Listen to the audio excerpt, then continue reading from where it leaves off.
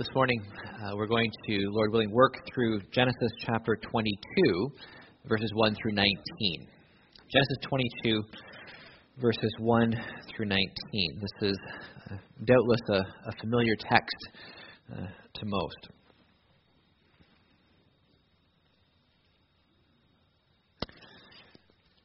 This is the Word of God.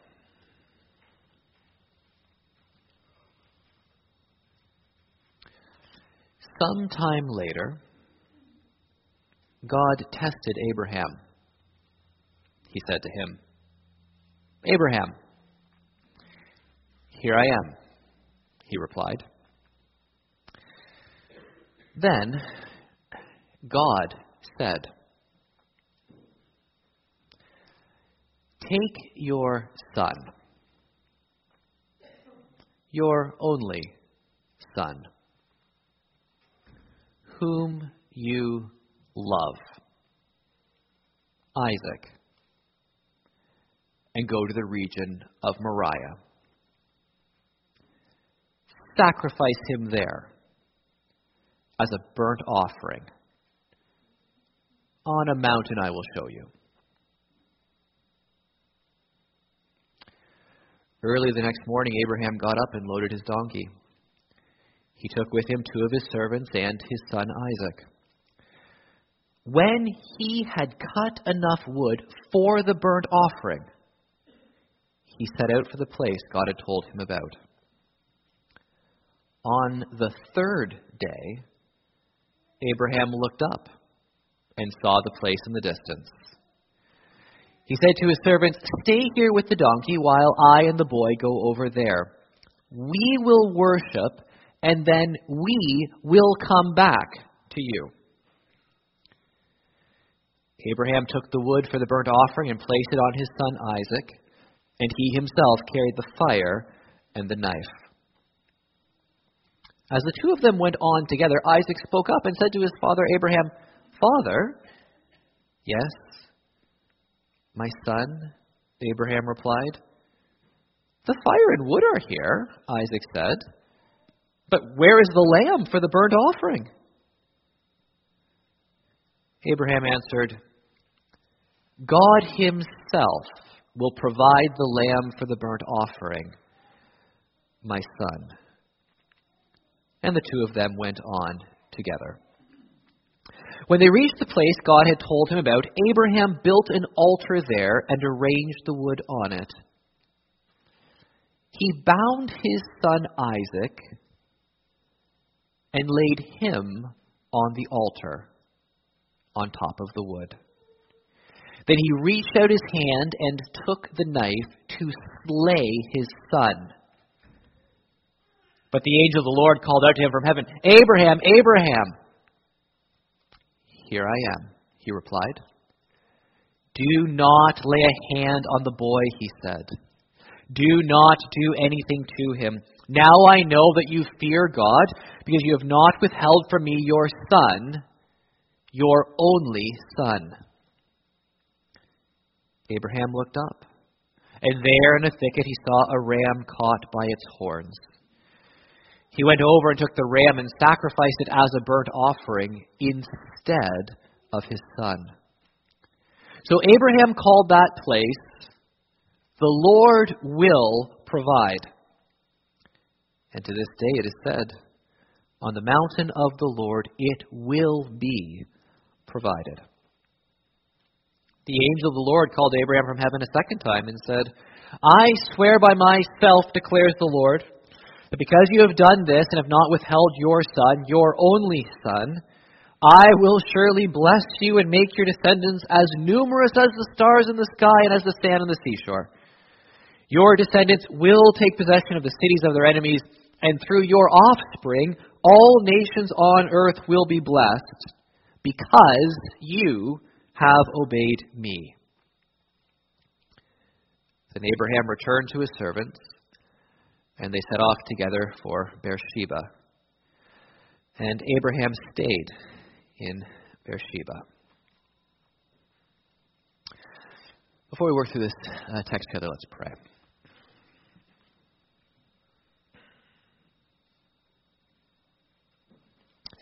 Our Father, we would ask that by your Spirit you will open your word to us. Help us to profit by it. Help us to understand it. Help us to see you in it. And lead us to respond as we ought to your truth. Father, I pray that your Spirit this morning will work in every heart and mind. You alone know the circumstances of our week. You alone know the circumstances of our interior fears and hopes. You know those who are grieving. You know those who are rejoicing. You know those who are rejoicing in grief. And we pray that this morning, in a special work of grace, your Spirit will just give to everyone what they need as individuals and as families. Father, we do think in a special way this morning of the extended Fisher family. And we pray that you will give them comfort and strength and also joy in the truth of the gospel.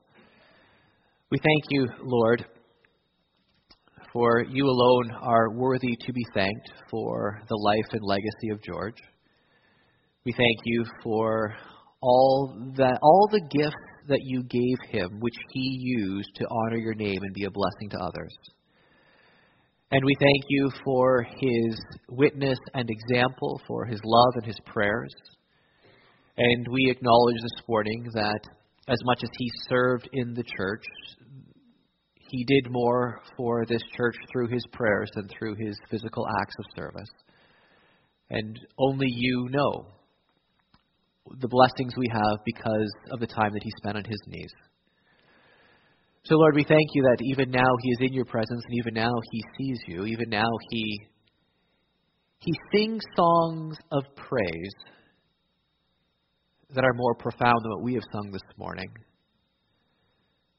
out of a heart that is pure and without sin, with a mind that does not distort your truth through sinful filters. And we confess that in regards to worship, we are very jealous of him this morning. Prepare us through Christ to join one day in that heavenly choir. For we ask it in Jesus' name. Amen. Before you get here in Genesis 22, you've worked through, as we looked at last week, the call of Abraham, coming out of a very difficult context at the end of chapter 11, and all the vicissitudes and difficulties of life that he experiences, some of which we don't have time to talk about. But you arrive here after God in Genesis 17 reiterating covenant blessings to Abraham, giving the covenant sign of circumcision previous, and also then promising him that Ishmael will not be his heir. A son from his own body with Sarah, his wife, will be his heir. And Abraham's 99 years old. This is ridiculous. And yet he trusts God. He believes God. Isaac is born. Ishmael is sent away. Abraham has already lost one son. And then sometime later, after all of the miracle, after all of the joy, after all of the laughter, God hasn't spoken, at least not in a recorded sense, for a long time. It's sometime later the text begins. It's a long period of time. Isaac has grown up now enough to carry a heavy load of wood, which he will do in this narrative. Not just being weaned, not just a little child. He's becoming strong. And God speaks again. And God tests Abraham. Something that the reader knows, but Abraham didn't at that time. That's very important to understand. Just like Job, we're given in the introduction, in the frame of the narrative, we're told what Job never knows. That is the conversation that's going on in heaven. So Abraham doesn't know this is a test.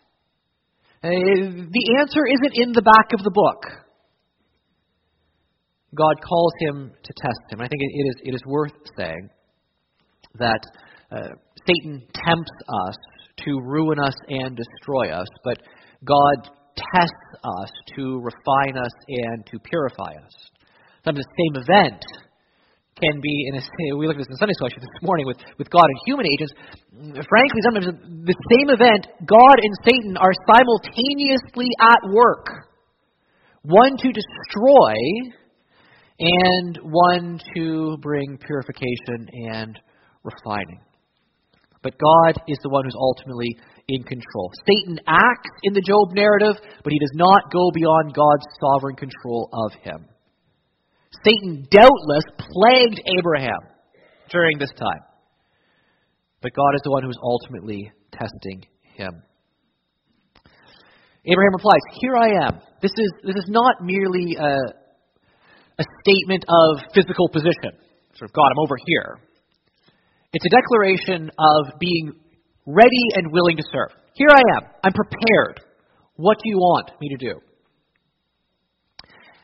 After being given covenant blessings, your name will be great.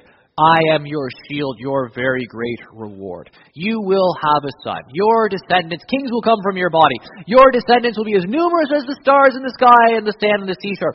When God speaks to Abraham, Abraham is used to God speaking to articulate nothing but blessing. To the point where, for many of us, frankly, we are so blessed that we almost can't imagine God saying anything else or introducing anything else into our lives. We're so familiar with blessing that all of a sudden a time of testing seems unfair, or wrong, or harsh, or cruel. Because we're just so used to God treating us with such kindness and goodness and faithfulness and blessing. Abraham was not expecting these words in verse 2. These words are utterly, utterly horrifying. God speaks with deliberate intention to culminate the feeling that's growing in Abraham as Abraham is trying to figure out, am I hearing this properly? Take your son. Your only son. Ishmael's gone. Abraham, may I remind you that this special son is the one you love. Now go. That's what God said when he first called Abraham in Genesis 12. Go. Same thing. Go. Your only son whom you love is going to die by your hand.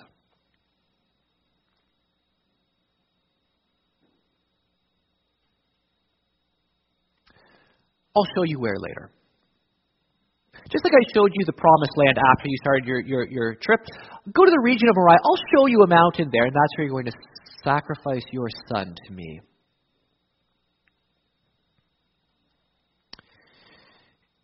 It is, of course, not possible for us to know what it feels like to get that command.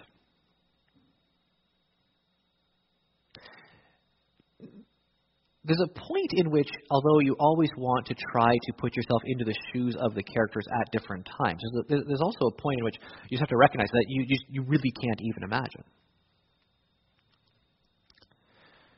What happened that night as Abraham thought through these things?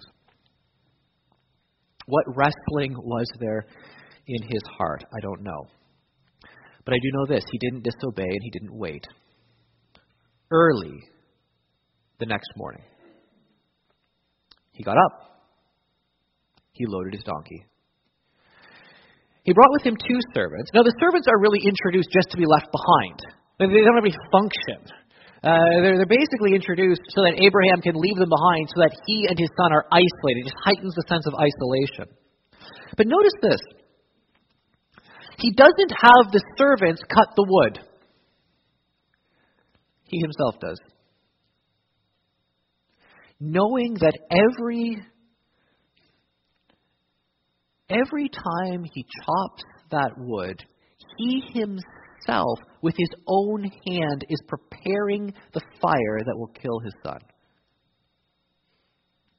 He himself takes upon himself the responsibility of preparing the fire that his son will be sacrificed in. And then he set out. On the third day, he looked up and he saw the place. And he says to the servants who are just introduced to be left behind, he says to the servants, "Stay here with the donkey while I and the boy go over there. We, plural, will worship you, and then we, plural, will come back to you." Now that is very interesting. I don't know when Abraham begins to sort some of this out. But Abraham is already at this point convinced that he is going to obey God and sacrifice his son, and we, that is, myself and my son, are coming back. And how do you sort that? Well, he took the wood, verse 6. He placed it on his son Isaac, and he himself carried the fire and the knife. So they're going forward. He's not leaving the fire and the knife behind. He fully expects to use these things. He fully expects that he himself is going to put his son to death. He fully expects that his son's body will be consumed on the fire. And he fully expects that both of them are coming back. Hebrews 11 says that one of the great marks of Abraham's faith is that Abraham reasoned it out this way. God can raise the dead. See, what this is, it's not so much, because this can become very cruel. It is not so much, well, listen, Abraham was an old man, and Isaac was special to him. He loved Isaac, and so Isaac was a bit of an idol in his life. And so the test is really, Abraham, what's your idol? Do you love your son more than me? Now, that's an inescapable element of it. It's an inescapable element that the test is, will I give up what I love? But there's no hint anywhere that Abraham loves Isaac inordinately. There's no hint anywhere in the text that Isaac is an idol to him. And so this becomes almost unspeakably cruel when people suffer loss. Because what it does is it creates this judgmental spirit. Well, the Lord must have been trying to teach them something. Maybe that was an idol in their life that God needed to remove. Maybe there are times when that's true, but you can't get that out of this text. Now, what's the test? The test is more basic than that. Yes, you love your son. Yes, of course. The test is this. Do you actually, in your heart of hearts, believe the promise of God? Because God said, Abraham, through this son, you are going to have an enormous multitude of descendants through this son. And Abraham says, okay, I believe that. Lord, I believe I'm going to have a great number of descendants through this son. And then God says, you're going to kill that son. And Abraham says, but that's the son through whom all the descendants are coming. How can this be? The question is, can God be faithful to his promises no matter what? That's the test. And as Abraham is reasoning it out, he says, if I kill my son, God's going to have to raise him from the dead. There has to be a pre-resurrection resurrection. He's not thinking resurrection categories, you understand. He's just thinking about resuscitation. No matter what, God is going to be faithful to his promises. That's what Abraham believes. We will come back. As they go on, verse 7, Isaac spoke up and said to his father Abraham, Father, yes, my son. Abraham replied. Very interesting. Not much vocabulary, just 4 words there. But notice it's father-son. That relationship is being emphasized. Father-son. The fire and wood are here, Isaac said, but where is the lamb for the burnt offering? An Abraham says, God himself will provide the lamb for the burnt offering, my son. There's actually an ambiguity in the Hebrew grammar here, which is difficult to bring over into English. It might be along the lines of, God himself will provide the lamb for the burnt offering, my son. That is an answer. Or it might be, God himself will provide the lamb for the burnt offering, my son. That is a statement of identity of the lamb. That is, my son, you are the lamb. And the two of them went on together. When they reached the place God had told him about, Abraham built an altar there and arranged the wood on it. One can scarcely imagine. He bound his son Isaac, and so Abraham, he's in his hundreds now.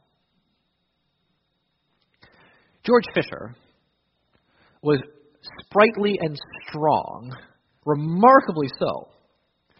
And yet, I dare say that I probably could have overpowered him near the end.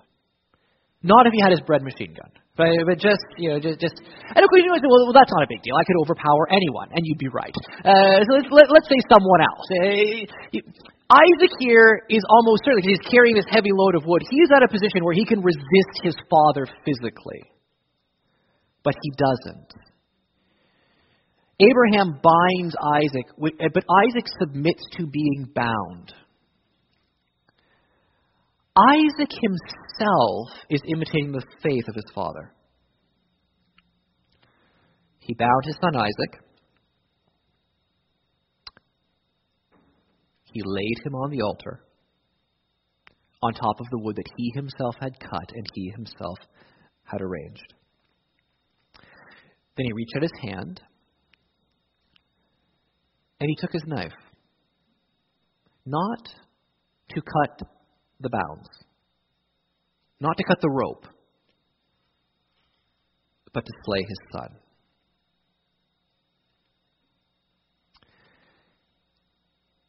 When he did so, he had no expectation other than that the knife in his hand was going to flash down, and he hoped his stroke was accurate and sure so his son didn't suffer. But the angel of the Lord called out to him from heaven, Abraham, Abraham. And Abraham, through it all, says exactly what he said the first time God called to him in verse 1. Here I am. God, I am still here prepared to do what you want. Do not lay a hand on the boy, he said. That was probably good news. Do not do anything to him. Now I know that you fear God, because you have not withheld from me your son, your only son. Abraham looked up, and there in a thicket he saw a ram caught by its horns. He went over and took the ram and sacrificed it as a burnt offering instead of his son. This is pure substitutionary sacrifice. A pure substitution of death. Life for life. So Abraham called that place, the Lord will provide. And to this day it is said, on the mountain of the Lord it will be provided. God provides a substitutionary sacrifice so that Isaac can live. Now, it's not too often. I don't know how much study you do when it comes to the Bible. There are scholars who write Bible commentaries, and they try to explain text and all the rest. It's usually heavily. The better ones are usually freighted pretty heavily into like original language grammar and all the rest. Really a joy to read. And it's not very often that a commentator actually says something really, really helpful. It's almost sad if you think about the number of hours spent in them and the number of real good things you get out of them. But here's one. Victor Hamilton, who's actually written a very serviceable 2-volume commentary on Genesis, notes this, and I think this is essential for framing or for understanding the text. Hamilton notes rightly and profoundly. The place is called "The Lord Will Provide," not "Abraham obeyed." And that is exactly right. This mountain is not a monument to the obedience of Abraham. It is a monument to the provision of the Lord. Your life is not a monument to your obedience. It is about the provision of God's grace in your life. That's what it is. The Lord will provide. To this day, it is not said, on that mountain Abraham obeyed. It is said, on that mountain the Lord provided. It's the Lord who does these things. This story is not about Abraham. It's about the Lord who provides. Your life is not about you. It's about the Lord who provides for you and in you and through you. That's what your life is about. And so whether it's the times of laughter and joy and miracle, or it's the times of heartache and gut-wrenching agony where you're doing all you can to trust the promises of God, it's not about you. It's about the Lord. And perhaps you can look at times in your life that were really difficult. You say, well, you know what? It wasn't about you.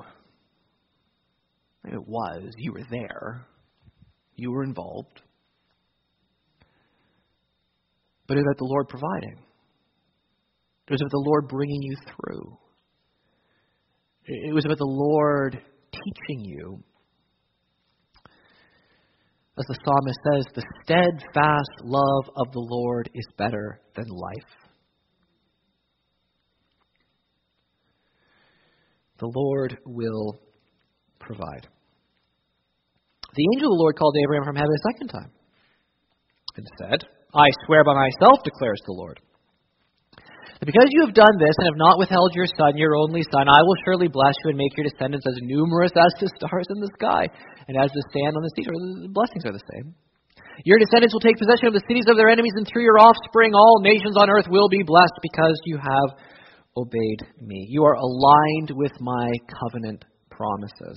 Now, I would make a long argument if I had time, which I don't, to suggest that here the angel of the Lord calling to Abraham is not merely an angel.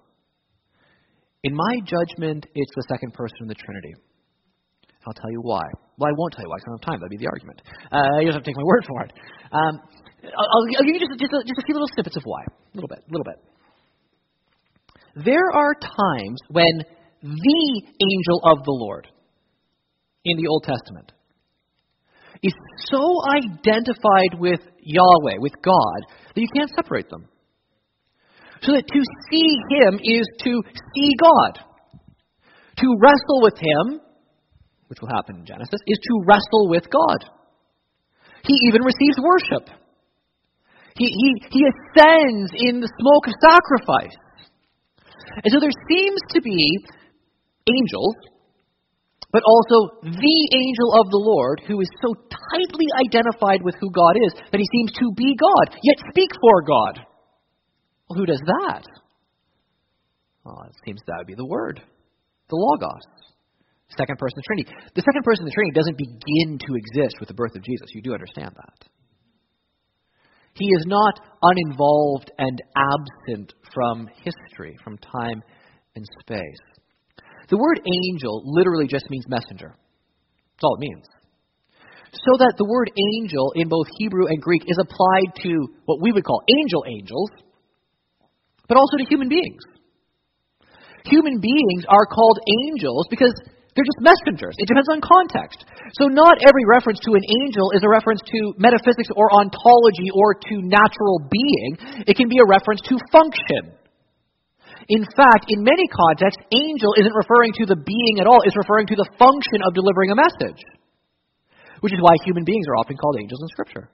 No, we don't translate it that way into English, you understand, because people get confused. But that's all the word means, messenger. Who is the messenger of God, ultimately? Well, what is a message? The message is a word. Who's the Word? Second person of the Trinity.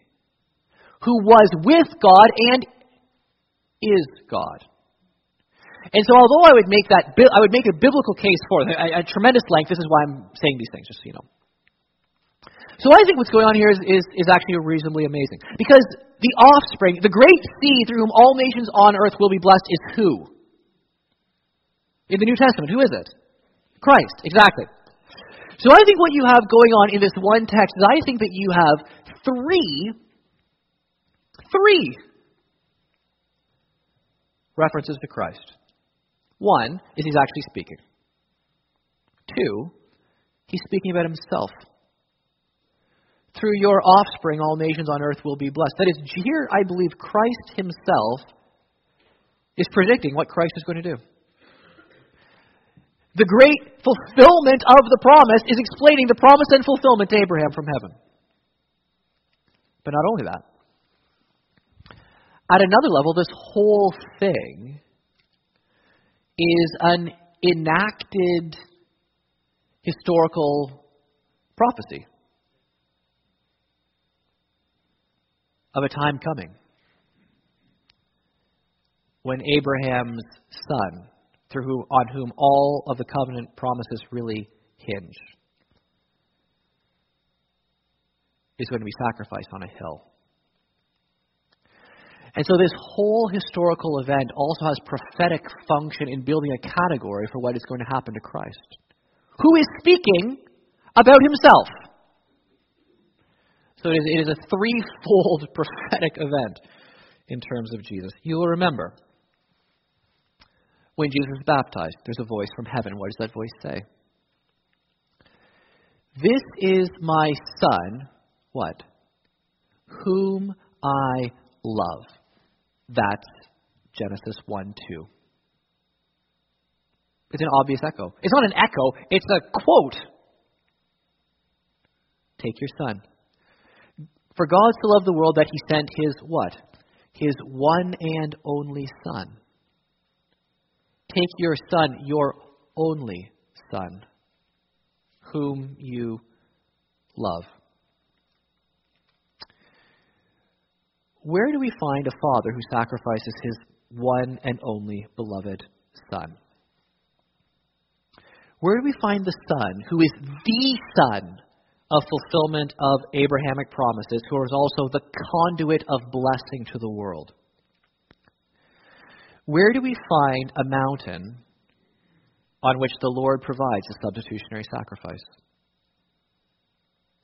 Interestingly enough, the region of Moriah, where Abraham is precisely where the temple was built, where all the sacrificial system was sort of executed. Christ is sacrifice, priest, and temple.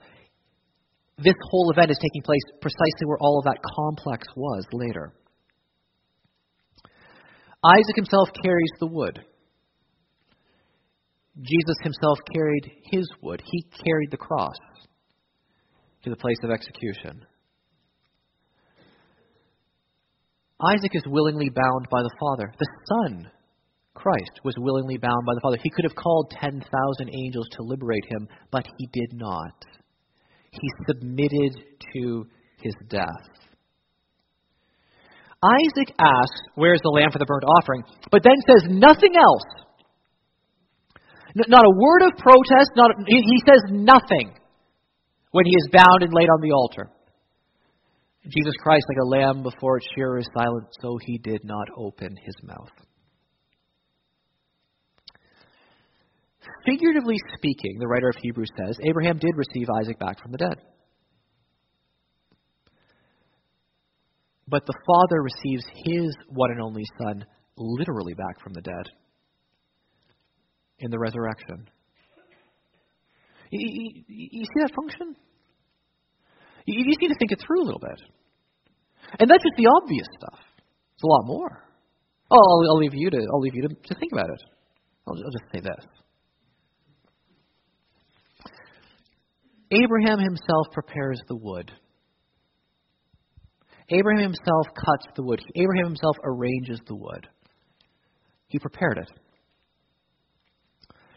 But you do realize that there was a time when the cross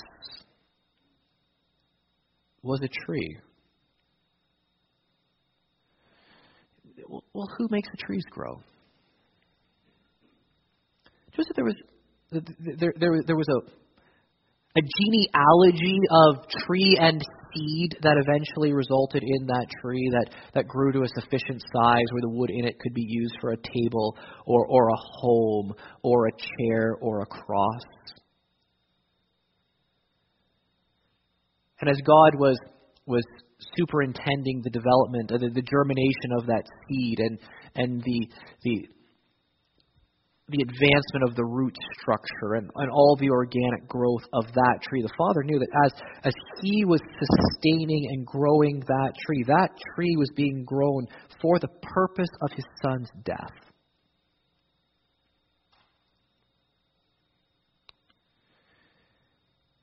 Abraham prepared the wood. So did God the Father. But in a perfect providential way, that one tree, wherever it grew, was always from eternity past marked to grow to be the tree in which His Son would die.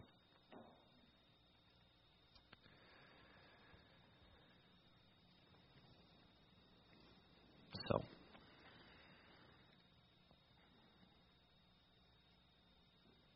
can you trust the promises of God? This is the definitive answer to the question that Genesis has been asking implicitly all along. Can God bring life out of death? You get here, and that issue is made explicit. Can God bring life out of death? Can you trust God with your life? Can you trust God with the lives of people you love, the people you care about? Can you trust God? Can you trust Him? And the Sunday school answer is yes. But real life isn't quite that neat. And what God does here is He shows no matter what God calls you to experience, no matter what God calls you to do, no matter what God calls you to walk through, no matter what, nothing is going to stop the promises and plan of God. Nothing. And yesterday, we were able, at the funeral, spend a little bit of time, in Romans chapter 8, verses 38 through 39, what can separate us from the love of God that is in Christ Jesus our Lord? Nothing. And Paul says, well, you're going to think I'm being rhetorical. Well, he is being rhetorical in a technical sense. You're going to think that's just rhetoric. So let me give you a few candidates. What about poverty? Nope. What about riches? No. What about sickness? No. What about war? Sword? No. Well, what about time? No. What about something in heaven? No. What about something in hell? What about something on earth? Keep naming it. Nothing can separate you from the love of God that is in Christ Jesus our Lord. Nothing. Not time, not space, not death. Nothing.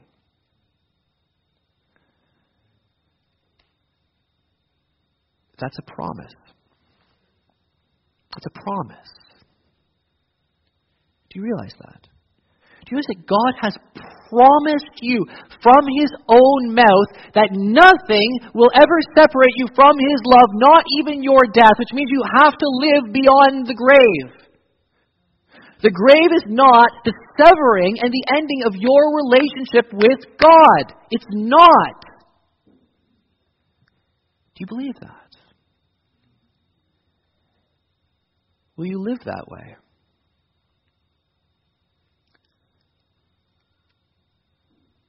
Will you die that way? With utter and absolute unshakable confidence, not in your obedience and not in your faith, but in Christ. That's one of the essential keys to all of this, friends. Do not put your faith in your faith. Put your faith in the object of your faith. It's not, do I believe strong enough? It's, is the one who I believe in strong enough? Trust His promises. no matter what. He's a great God. Can He bring life out of death? Yes, He does, actually. It's not even a theoretical question. He does. He's done it. With Christ, He's actually done it in time and space. He has proven beyond doubt that He will bring eternal, glorified life out of death. That's an incredible thing. You live in this world, you live in this universe where there is a resurrected Savior. Do you know that? Like, do you know there's actually a resurrected Savior? It's not a promise for the future. It's already happened. Okay, I can't explain it. I can't.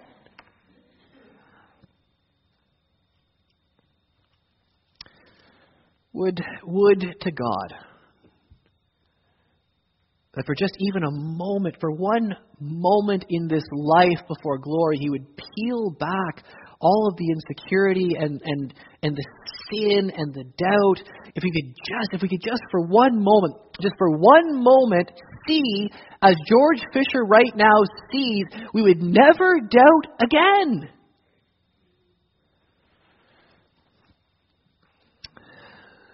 But maybe until then we just walk by faith and not by sight. May God help us.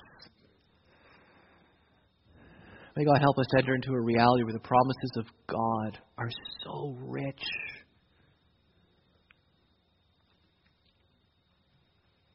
That they mean more to us and are more sure and solid to us than even our own life. May God help us.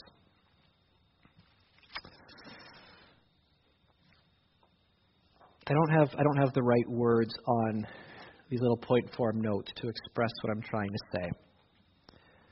So I'll stop. And I'll ask our musicians to come and lead us in our closing song.